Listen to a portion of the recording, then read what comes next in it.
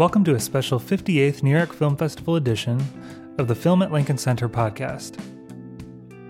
Today, NYFF programmer Rachel Rosen is joined by director Philippe Lecotte to discuss the Ivory Coast filmmaker's breakout film, The Night of Kings. Paying homage to the tradition of griot in West African culture, this original vision tells the story of a pickpocket, played by Kone Bakary, newly arrived at a correctional facility in the Ivorian capital of Abidjan, who, in order to stay alive, must keep his fellow inmates entertained with wild tales over the course of a night. Get tickets for tonight's screening at the Bronx Drive-In at filmlink.org. Let's go to the conversation now. Love cinema? So do we. Don't forget to hit the subscribe button for the Film at Lincoln Center podcast. The latest conversations with the world's greatest filmmakers will be delivered to your library as soon as they become available. Thank you for listening.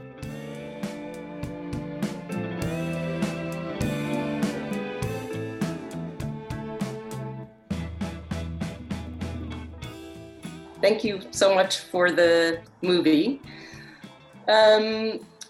I like to start out really with just the beginning, the original, where the idea came from. But I'm also hoping you could talk a little bit about how the idea evolved as you were writing the script, because I read a story of the announcement of the film before it was made. And at that time, I think you said that Zama was going to be telling his own story from within the prison. So I'm wondering if you could just talk a little bit about, I mean, maybe that was an incorrect story, but the original idea and how it might have changed as you created the script. Effectivement, le scénario a été écrit. Le scénario de La Nuit des Rois a été écrit dans le cadre. So it's true. So the script was written in the context of the Torino Film Lab in Italy. And actually, Zama King was the original title of this work. And I was toying with several options. So there was, on the one hand, Zama, who would be telling his own story, and on the other, the option of Roman telling the story of Zama. And just what was the original germ of the idea? What was the primary story that you wanted to tell? L'histoire que je voulais raconter en premier, c'était l'histoire de Zama. So what the original idea was the actual story of Zama, because Zama is was a real person. He was a gang chief of a gang called Les Microbes, or the Germs in English, and he was lynched and burned by the population. And the images I saw of this, there are images of this lynching, and when I saw them, I was truly struck by them. You can still see them on social media in the Ivory Coast. And I was so stricken, and in the ultimate, then that led to the question of exploring how has violence evolved in Ivory Coast, which has been in the midst of a political crisis for 10 years now. So then I really like to approach my storytelling through a narrator. And so here I was then trying to figure out how would this construction unfold and in which space to tell this story. And at the time, I had a childhood friend who was coming out of jail, and who explained to me that there was this tradition within the jail of designating a storyteller, a roman, who would tell the story, and then it kind of went from there. It's really interesting that you have these two narratives, because one of the questions I wanted to ask you was about the choreography of the two spaces, the outdoor space and then the indoor space of the prison, because there's such kinetic energy to both of them. But, you know, in the prison, everything has to take place in the stairwells and in the hallways. And I'm just wondering how you approached the two different styles of choreography and whether how those tie into this idea that you're telling about the history of violence in Ivory Coast. The first step was to tell the story of Zama based on the prison, that the story of Zama would come out of the prison, but I didn't want the story to be only expressed or to be only told within that space of the jail. It had to be something truly felt by the prisoners. So then with my camera director, we now decided to create the prison as a space that would be really suffocating, a suffocating space where there's no light, it's all darkness, and then to create the flashbacks as a contrast to that where it would be a space of light. So my goal was to film the prison and to give as if there was no camera there, to make the camera invisible and to really have this feeling that you're in the middle of the inmates and everyday life. And also the other thing, there's a whole body of films that deal with jails, with prisons, and they kind of tackle the social aspects of jail and also justice. But this was not at all what I was trying to achieve. I didn't want to create this moralizing work.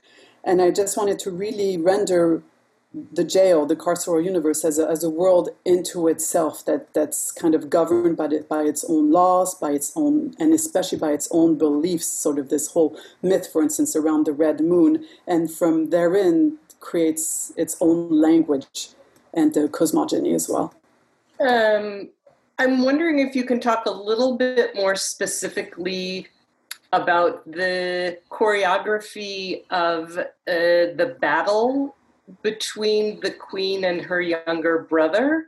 And to me, it was very striking the way that was echoed, but in a different style at the end of the film between the two opposing men who may ascend to take the place of Blackbeard.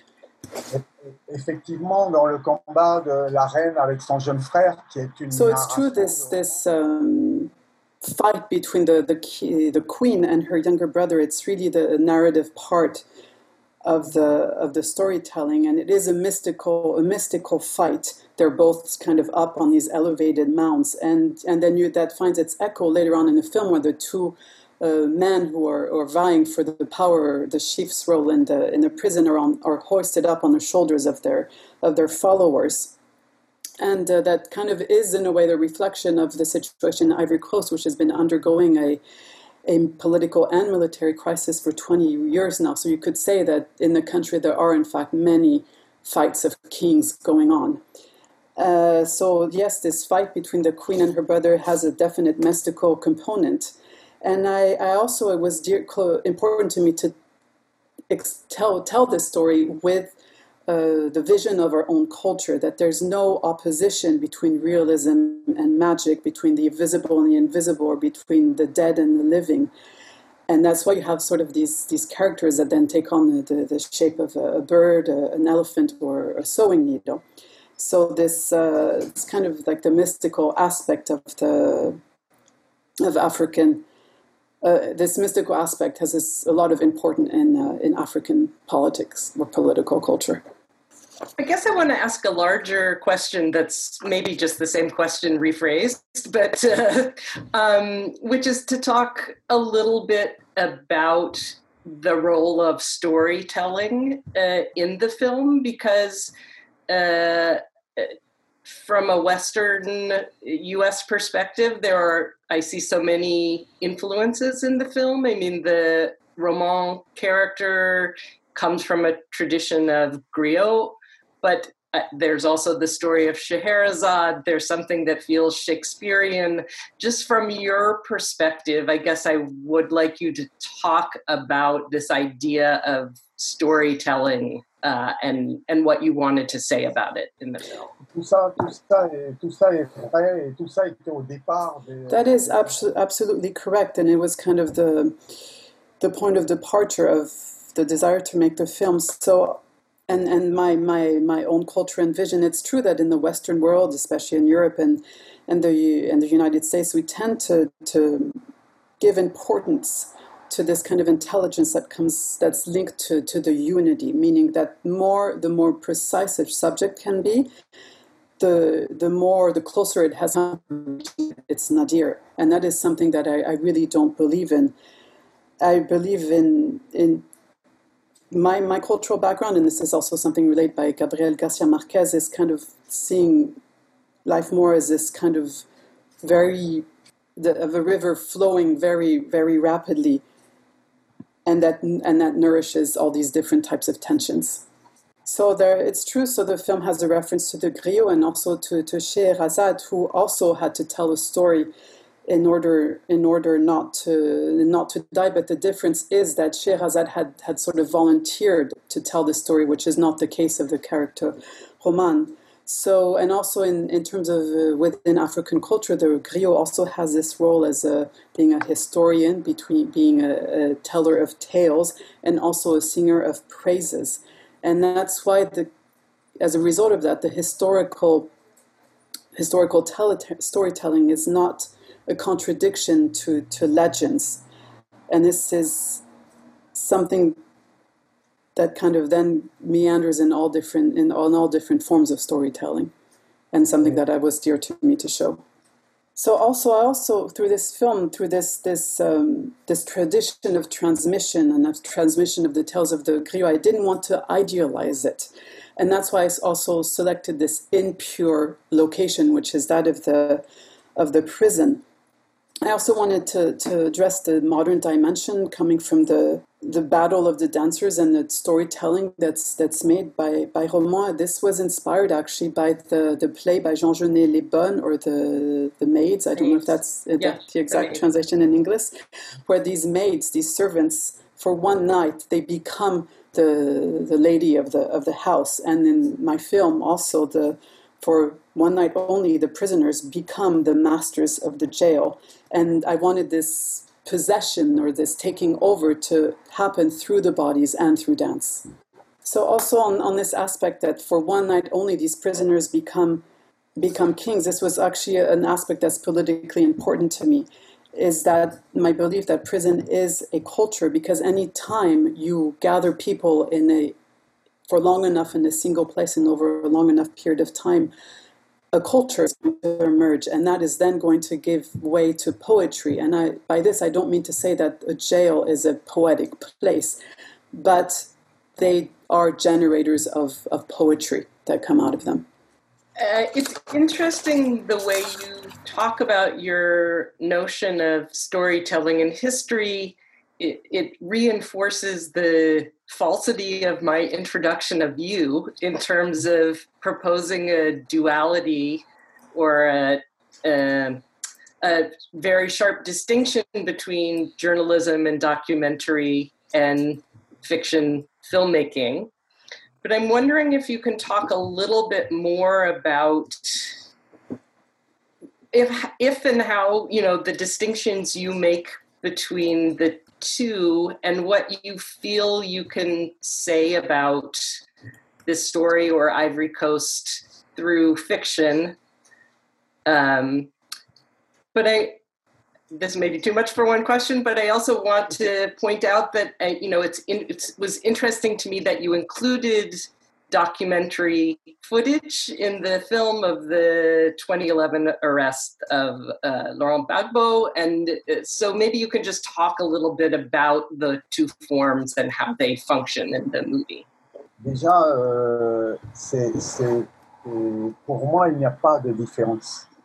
Pour moi, il n'y a pas de différence formellement. So yeah, actually, in my mind, there is no difference between archival and fiction footage. There's no difference between archives, mysticism, the legends, the real or mythology. For me, these are more different levels of storytelling or of a story, and one kind of helps illuminate another, sort of the same way the heat can help illuminate the cold, or black can help illuminate white. I think I would define myself as someone who's sort of a hyper-narrative, the same way you have someone who's hyperactive.